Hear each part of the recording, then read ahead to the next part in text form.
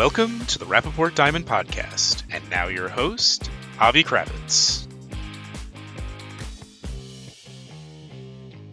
Hi everyone. On this week's episode of the Rapaport Diamond Podcast, I got to chat with David Kellie, the CEO of the Natural Diamond Council. That's the body tasked to promote and advance demand for natural diamonds. We discussed the NDC's current approach to marketing, its campaign with brand ambassador Lily James, the effect of El Rosa withdrawing its membership a year ago, the organization's approach to lab-grown diamonds, its plans for 2023, and much more. David is an old friend of the podcast, and his perspective on marketing diamonds always gives us great insight as to how the product and the industry at large is positioned in the luxury market and in pop culture in general. This time was no different, so please enjoy my conversation with David Kellie. Hi, David Kellie. It's great to have you back on the podcast. How are you? Yeah, very good, Avi. It's great to be back here. I was looking back, it was kind of the end of 2021 when we last spoke, and it just seems this industry is destined for so many changes, in such a short period of time, how the world has changed since then. Right, absolutely. It's a completely different industry environment that we have. And what's it been now, 2 or 3 years that you've been in the industry, and you've seen so much evolve and change in that time, right? Yeah, I took over in the role January 2020. Of course, we didn't know then that within kind of 2.5 months, the whole COVID pandemic was going to hit. And that obviously was on a global scale that our generation has never seen before. We have other challenges within the industry that I know we'll talk about. We had the Ukraine crisis break out almost exactly a year ago now. It's certainly been a challenging time, but I think our industry has proved to be incredibly flexible, incredibly resilient. And so I still carry that same enthusiasm that I did when I walked into this role 3 years ago.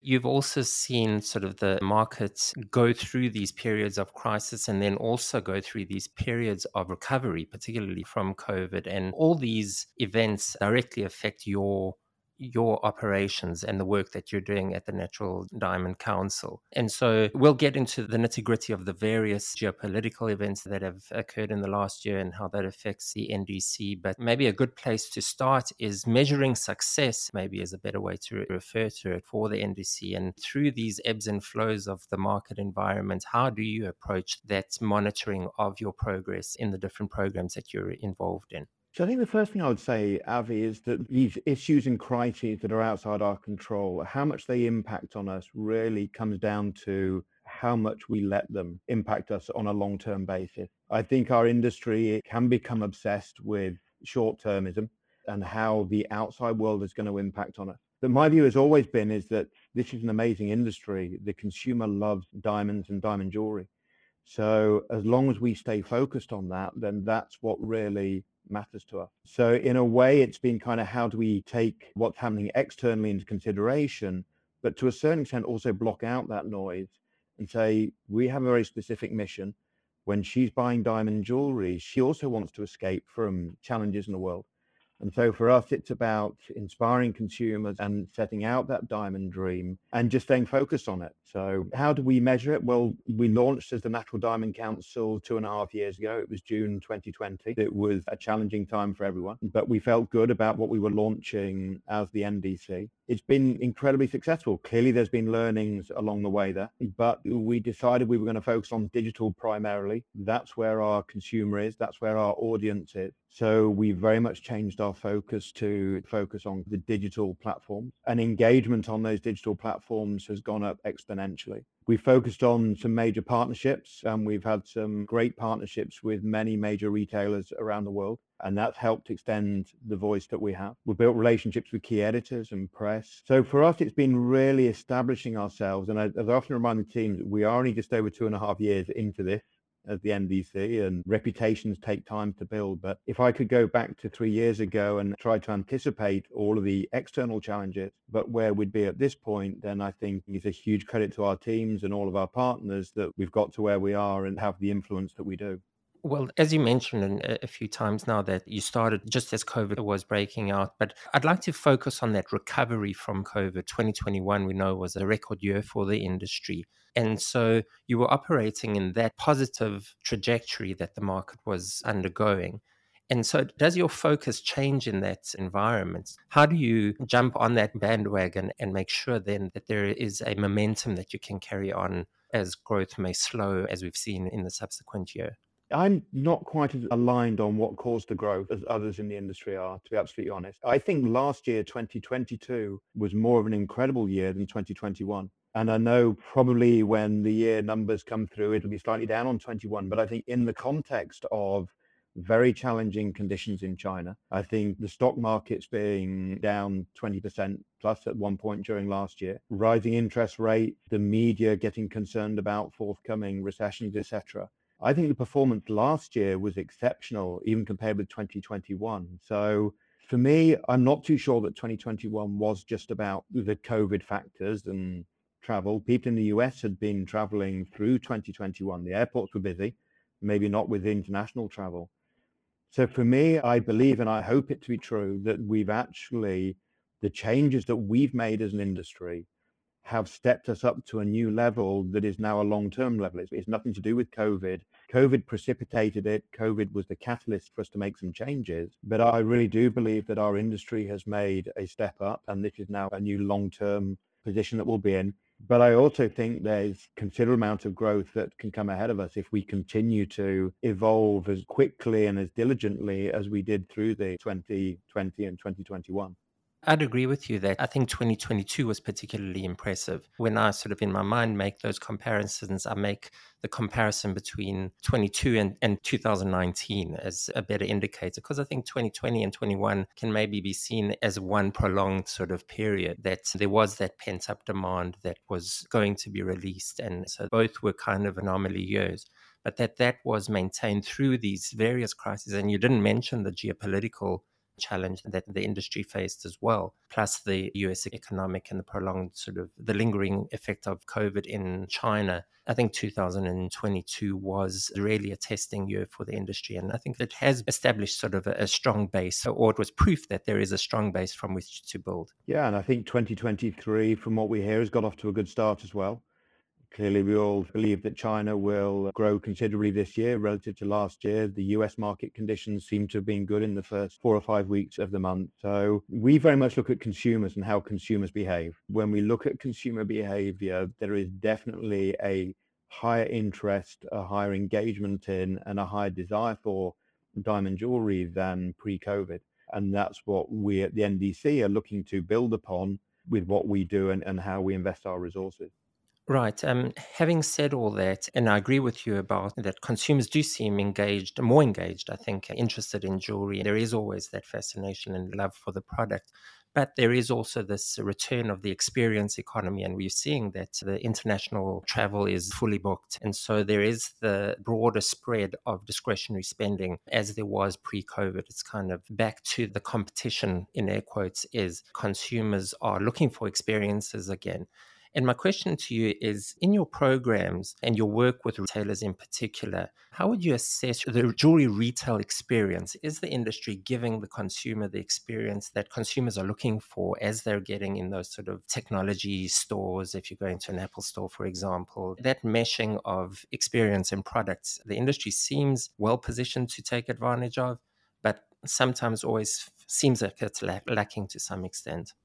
Yeah, it's a challenging question because obviously the retail makeup is very different in different markets around the world. So if I start in the US, which is a bigger market, heavily dominated by luxury independent retailers, and I think they have built a very strong reputation in local communities. They are known by their clients, they're trusted by their clients, they're multi-generational, their clients' families are multi-generational. And I think they are also evolving to recognize that this consumer is changing. This consumer is predominantly female now. She's spending a much higher proportion on self-purchase. She's having a large say in the engagement ring. So I think they are evolving their stores. When I see stores have been renovated, they're much more likely to include hospitality areas, for example, much more likely to see it as being an experience rather than just a series of cases to walk around with a partner to make a selection. So now clearly it's expensive to renovate stores and that takes time, but we're starting to see as stores are renovated in the US, so it's becoming a much more feminine environment, much more experiential and less intimidating to people who haven't been into a jewelry store before.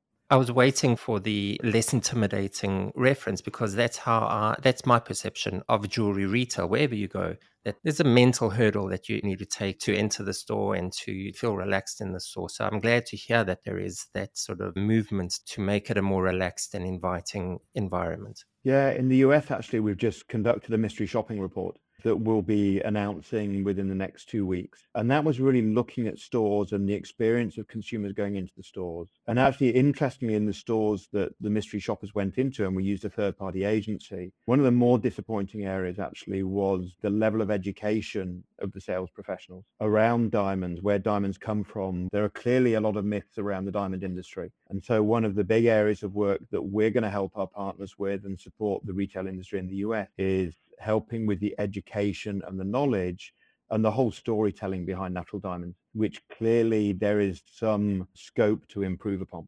But then if you go to China, where there are bigger players, there are major retailers there that take up a greater share of the market. I think their ability to execute across thousands of stores, both own stores and franchises, I think is really impressive. And we're very fortunate to have a great partnership with Chow Tai Fook and a couple of other retailers. But I always marvel at their ability to execute campaigns across so many stores format across such a diverse country. And so, again, we're very fortunate to have a partnership with such a major retailer. And then in India, again, I was in India just 3 or 4 weeks ago. And again, it's very interesting to see how stores are converting more space specifically to diamond jewelry. Obviously, jewelry stores in India are much more dedicated to gold. Gold's had a much stronger share of the jewelry market in India.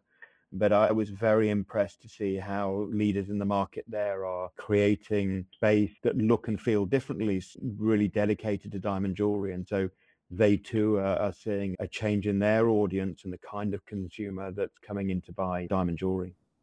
That's very interesting. And does that translate then to the campaigns that you're running? Because, and you can correct me if I'm wrong, but this is my perception of your latest collaboration with Lily James as your brand ambassador, that there was a change in the style of messaging in your working with Lily James as opposed to the previous campaign with Ana de Armas, where the previous campaign was very it was almost a throwback to those central advertising campaigns where there's a central clip that's produced and directed, whereas your work with Lily James seems more sort of personal. She visited Botswana, she's telling the story of her experience with diamonds in a more personal way and sort of maybe trying to tap into that consumer mindset of bringing a personal experience to the narrative.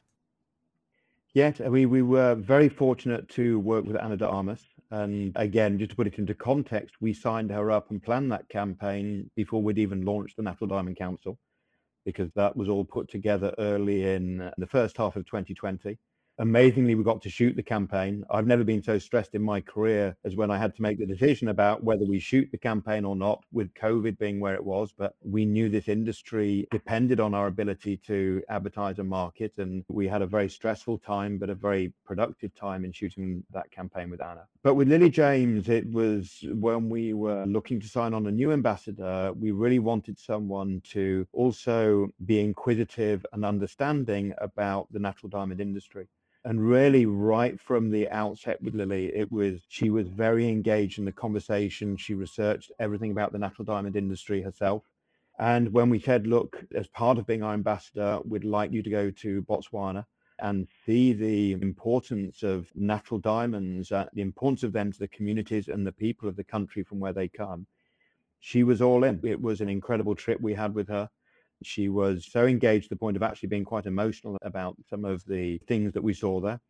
It also happened to be my first trip to Botswana. It was my first trip to see a mine because of the COVID restrictions. I hadn't been able to get out to actually see a mine until then. So all in all, it was an incredible trip. And having her voice through her platforms and our platforms talk honestly and with integrity about exactly what natural diamonds do and how they contribute to the world was a very, very important part of what we do, especially as pretty much everything we do is digital. So it's social media. This is where the conversations happen. This is where our audience is being influenced. So it was so important that her voice and how we filmed her visit all contributed to the education of consumers around our world. I'd like to connect that experience to what you mentioned about US retailer and the I don't know if you said misinformation, but the sort of lack of knowledge and education at the retail level about the role that natural diamonds play in society and the good that it's doing. And with your work in educating retailers, connect to this sort of broader campaign that's focused on consumers. Can they tap into, are you tapping into that experience that Lily had and you had in Botswana to work with retailers so that there is greater awareness that they can then transmit that message to consumers? Yes, consumers now want to know what they're buying and where it comes from. And quite often that doesn't even happen when they get to a store. They're doing that research online through social media, etc. So it's what we call beyond the four C's. There's the four C's, there's understanding diamonds themselves, but consumers now want to know the provenance of where things come from. Who's behind this? What are their values? What are their ethics? Can I relate to this product category? Is so important. My observation when I first joined was that diamonds were still highly desirable, but how relevant are they? Is it, you can be desirable, but if they're your mother's diamonds or your grandmother's diamonds, I'd rather spend money on a new bag or footwear or a new iPhone. Then desirability is one thing, but for us, it's about speaking to them in a language that they relate to and they find connects with them. And how they express that and how they ask those questions. Sometimes it's online, sometimes it's social media, sometimes it's in stores. And what we found is that because the consumer isn't necessarily asking the question in the store, the sales professionals aren't necessarily always forthcoming with the information, but it is directly influencing their decision making. And so we're going to be coming out with new educational programs for retailers. It's not a case of waiting for a client or a consumer to come in and ask the store these questions. If to raise the desire and the likelihood to purchase, we need to share that story with them so that they feel a passion and a connection with what they're about to invest in. Right. And I hate to bring it up, but I kind of have to in terms of, because I think it relates very strongly to the story that the retailer is telling. And that's the issue of lab grown diamonds and the growth that I understand that's happening in the lab grown sector. Firstly, I understand it's from a lower base and there's always going to be that growth at the beginning of a product category. But the more concerning element of it is the message that retail is conveying to the consumer relating to lab grown and the sales pitch that they're proactively putting forth. And so, firstly, just as an observation, I think that makes that work for the natural diamond industry all the more important that you're doing in educating and working with jewelers. But I'm interested in whether with the growth of the lab-grown sector, if the NDC's attitude and sort of how you relate to the product category, if it's changed at all, and how you are working with retailers to break certain myths that are out there that they may be promoting towards consumers. Yeah, and those that know me know that I've tried to stay away from the LGD discussion. I see so much potential in natural diamonds, and I think we've proved that over the last 2 years. Yes, lab-grown diamonds in the US have become, there's still a small share, but a growing percentage of the share. But we've still seen significant growth in the market in natural diamonds. So it kind of tells me that those two things can live together. I think where we have to step in from time to time is where there are myths that are being created that aren't true. And those are damaging to the industry as a whole. And we are going to come out with, at the end of March, a major campaign to explode some of those myths. And some of them are around lab-grown diamonds, because we in the industry all know that most lab-grown diamonds aren't being produced using sustainable energy. And yet the consumer is being misled to believe that they are. So we just have to come out not in any way attacking lab-grown diamonds, but simply, here are the facts. You make the decision whether a natural diamond or a lab-grown diamond is better for you. But we have a duty to make sure that you're serviced with the fact about sustainability, about values, about pricing, and all of those areas is really important. So alongside that, we'll also be looking at some of the other myths and helping to explain more about where diamonds come from, the values they come from, how the KP works in a way that the consumer understands, and how we protect the consumer from that perspective. So yes, for us, it's not just about the dream and the beautiful images and the desirability, but it's also about ensuring that the trust and integrity of this industry is protected, because we all benefit from it. There are over 10 million livelihoods that benefit from this industry, many in less privileged parts of the world than we all live in. And we have a duty to protect the integrity of this industry. So that's why we're going to be coming out with this myth-busting report and then a campaign to accompany that, just to make sure that the clear facts are understood by the industry, by retailers, and then their clients, so that they can make an informed decision as to what kind of diamond they want to purchase. And will that be a consumer-facing campaign as well, or within the trade, for the trade to work with? It will be both. It will be for the trade, but we'll also be promoting it through our consumer channels, predominantly social media.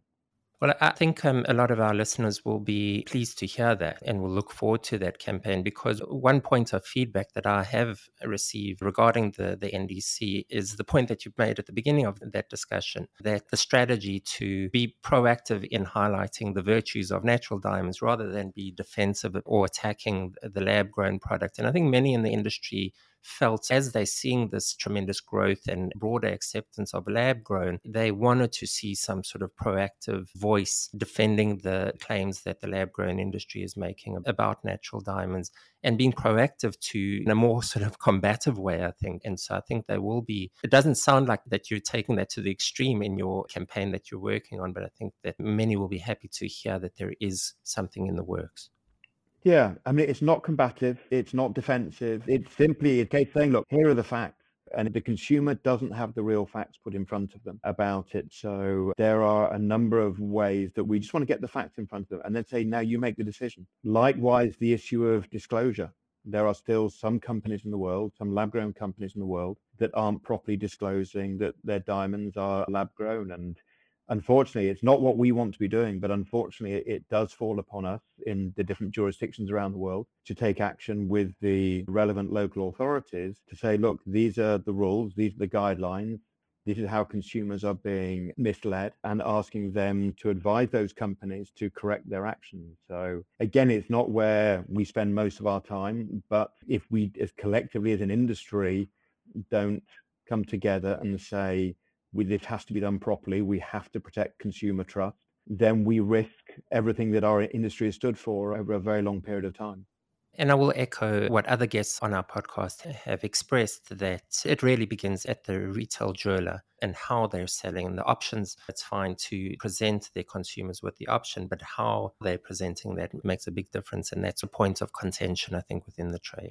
Yes, and we will be alongside our mystery shopping report, we'll be announcing a big education program for retailers that will enable their sales professionals to do an online course on the values of natural diamonds. So that is really important, but also the digital space is really important, Avi. A lot of these consumers are coming into retailers with preconceived ideas. And so we also have to be very active in that space to say, actually, just these are the questions to ask. We're not putting this forward out of defense or in terms of confront the issues, but if you really want to know what you're buying, these are the questions you need to ask and seek genuine answers around them. Right. The other area of concern also relates to those disclosures that need to be made between natural and lab grown, but also in terms of the source of one's diamond that the industry is selling to the consumer, and particularly with regard to Russian origin goods. And so I'd like to hear, the last time we spoke, it was pre-Russia-Ukraine conflict, but this issue of having such a large supplier to the industry, being El Rosa, effectively off the market, being sanctioned by the biggest market for diamond jewelry in the United States, presents all sorts of complications and challenges to the industry, and the NDC included, of course. So how has the conflict and these sanctions and the sort of bifurcation that we're starting to see in the industry of the supply chain, how is that affecting the NDC's operations and your messaging? Yeah, I mean, obviously we were directly impacted when Al Rosa suspended themselves from the NDC. Al Rosa was almost half of our financial funding, so it had a significant impact on us that we're still feeling now. We did a lot of social monitoring from a consumer perspective, both at the outbreak of the crisis and since. And actually, we're not seeing too much from a consumer perspective. I think the consumer is much more focused on energy, fuels, oil, gas, etc., to where that's coming from. My feeling is the consumers got a degree of trust in their own governments to figure out sanctions and where to put them and how to enact them. Clearly, sanctions on Russian goods in our industry is challenging with, in terms of traceability. So we very much focused on the consumer end of this. And like I say, we saw a little bit of social media noise back in February and March last year, but since then, there's very little that we see or hear from the consumer perspective. My impression that consumers are generally not so aware that Russia is such a large producer of diamonds and supplier to the industry. And so that may work in our favor, but it's certainly a reputational risk that is present. Yeah, we always monitor these reputational issues, and that's why it's so good just to understand how the consumer is reacting and be ready and prepared in the event that they react in a way that you don't expect. But the benefit of digital is that you can see these things happening very quickly. You can see trends building up. And at the moment, we don't see that. We will cross that bridge should that happen.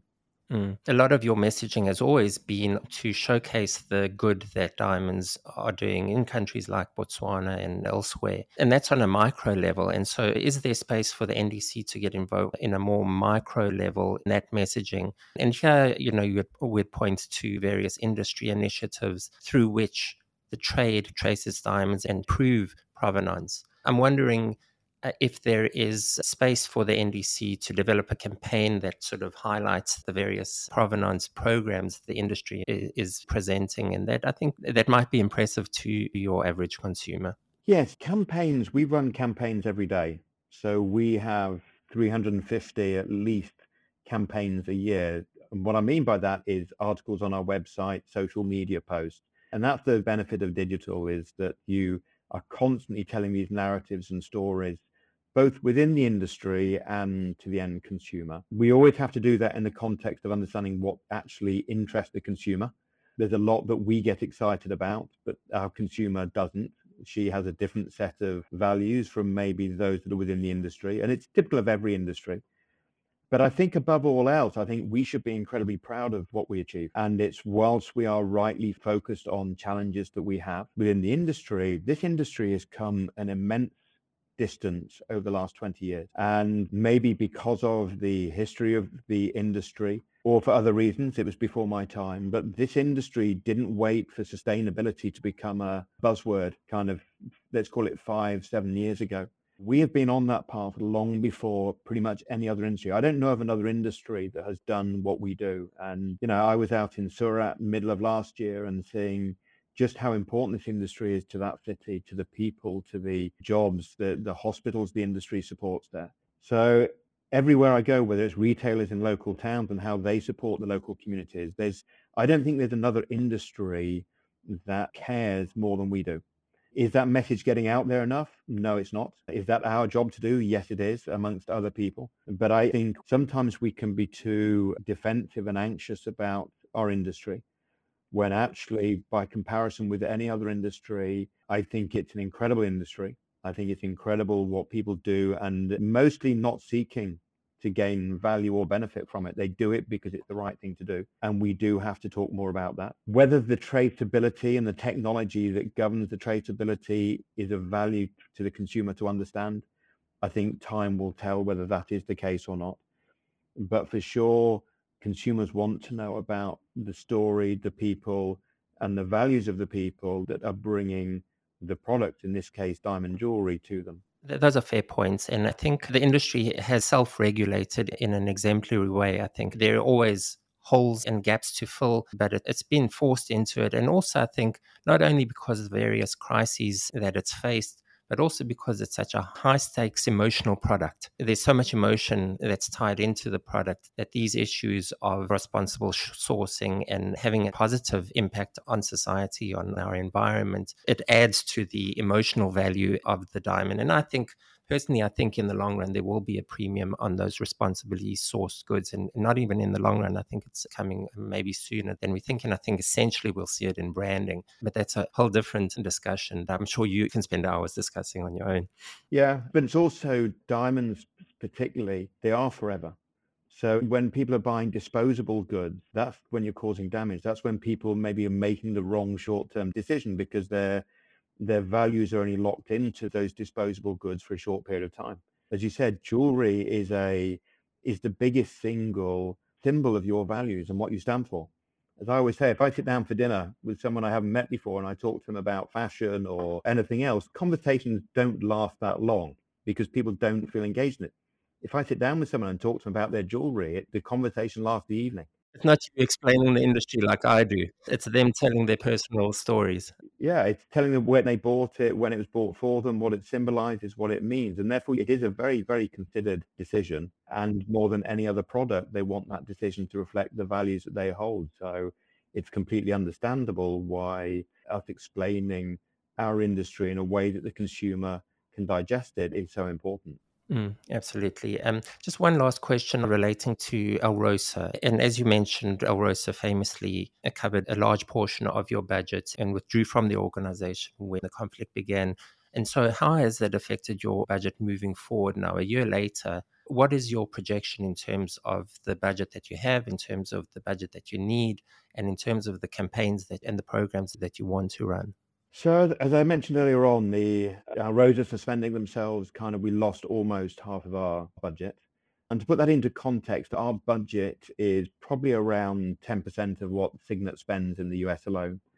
It's probably about 7 or 8% of what each of the major brands spends on a global basis. So, relative to what it takes to grow brands, our budget is still tight. Having said that, I really do believe that with the impact of partners that we have, both retailers, press, etc., that our expertise in the digital world, in content creation and media buying, that I do believe that our impact is a multiple of the resources that we have at our disposal. So finances are really important. The more that we have, the quicker we can make an impact on this market. So we always say marketing is a factor of money and time. If you have more money, you can make a quicker and bigger impact. If you have less money, it just takes you longer in what you do for that. But we are also going to be announcing shortly that we are opening up the NDC to more partners. We have built a significant expertise in each of our major markets around content and creation and storytelling, significant expertise around media buying in the digital areas. So we're actually going to be opening ourselves up to have more partners from within the industry join us and join our community to build together. What we find is that when everybody is doing the right thing, when everybody is creating beautiful content, investing cleverly, then the whole of the industry rises together, as we've seen over the last year or two. So we're just in the process of finalizing a program that will allow partners to come on board, and really we can help support and grow this industry with more partners, as we've proved to date with some of the major retail partners that have joined us early on. That would be extending your membership beyond the 7 members from the mining segment that are founding members of the NDC. And so I'm tapping other segments, the manufacturing sector, the retail sector, to become sort of paid members and partners of the NDC. Yeah, I mean, our members will always be our board members. So the 6 mining companies that are our members. So this doesn't affect our members per se, but to have more partners come on board and say, look, okay, how can we together build this industry? And it's different whoever I speak to. As I said, I was in Mumbai just a few weeks ago speaking with the major diamond manufacturers there and major jewelry manufacturers there. All want to participate in a different way. So it's not a case of a one-stop shop as to how to do it. But we've met with a lot of designers and smaller brands that want to use our capabilities. So it's not a one-stop blueprint, but it's saying, how do we all come on board together? How do we create a community using the expertise of the NDC, using the investments, bringing in other investment, and just multiplying the visibility of the diamond message? And I say the great partners we've got on board so far have made a huge contribution to the growth of the industry. And we're speaking with many other partners in the industry as to how to continue that and to expand that in a way that just grows this industry to reach its full potential. Okay, that's good to hear. Thank you, David. I have 2 more questions for you, but I'm going to try and roll them into one because we've gone longer than our typical podcast, and it doesn't feel that way. So I appreciate your candid response, and I've really enjoyed our discussion so far. So my final 2 questions were related to fashion trends that you might be drawing from in your campaigns. And I keep saying the word campaigns. It feels a little dirty, but the influence maybe that you want to express and reflection of what's happening in the consumer space and in the fashion space. And in the past, you've published lookbooks, and that's the first part of the question is, what are you seeing at the moment in terms of the fashion trends that are translating to the jewelry market? And secondly, are you putting out another lookbook as we approach the summer season? And my second or third question of that segment is, what are your plans for 2023? I'd be interested to hear if you are working with Lily James on any further programs. So you asked me 3 questions, so apologies if I get them in the wrong order or I forget one of them. But if I go in reverse order, because that's the one I recall quickest. So yes, Lily James will continue to be our ambassador through 2023. We're just sitting down with her team now as to what that looks like and what activities we can do. So she's been great for us and we will carry on doing that.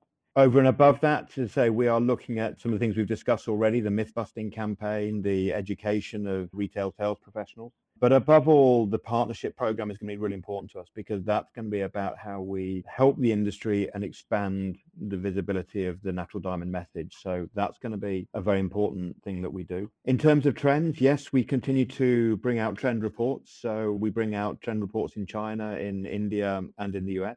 We will be, in fact, our India team today is shooting the new trend report for that market. So we're literally just seeing images coming out of that as we speak.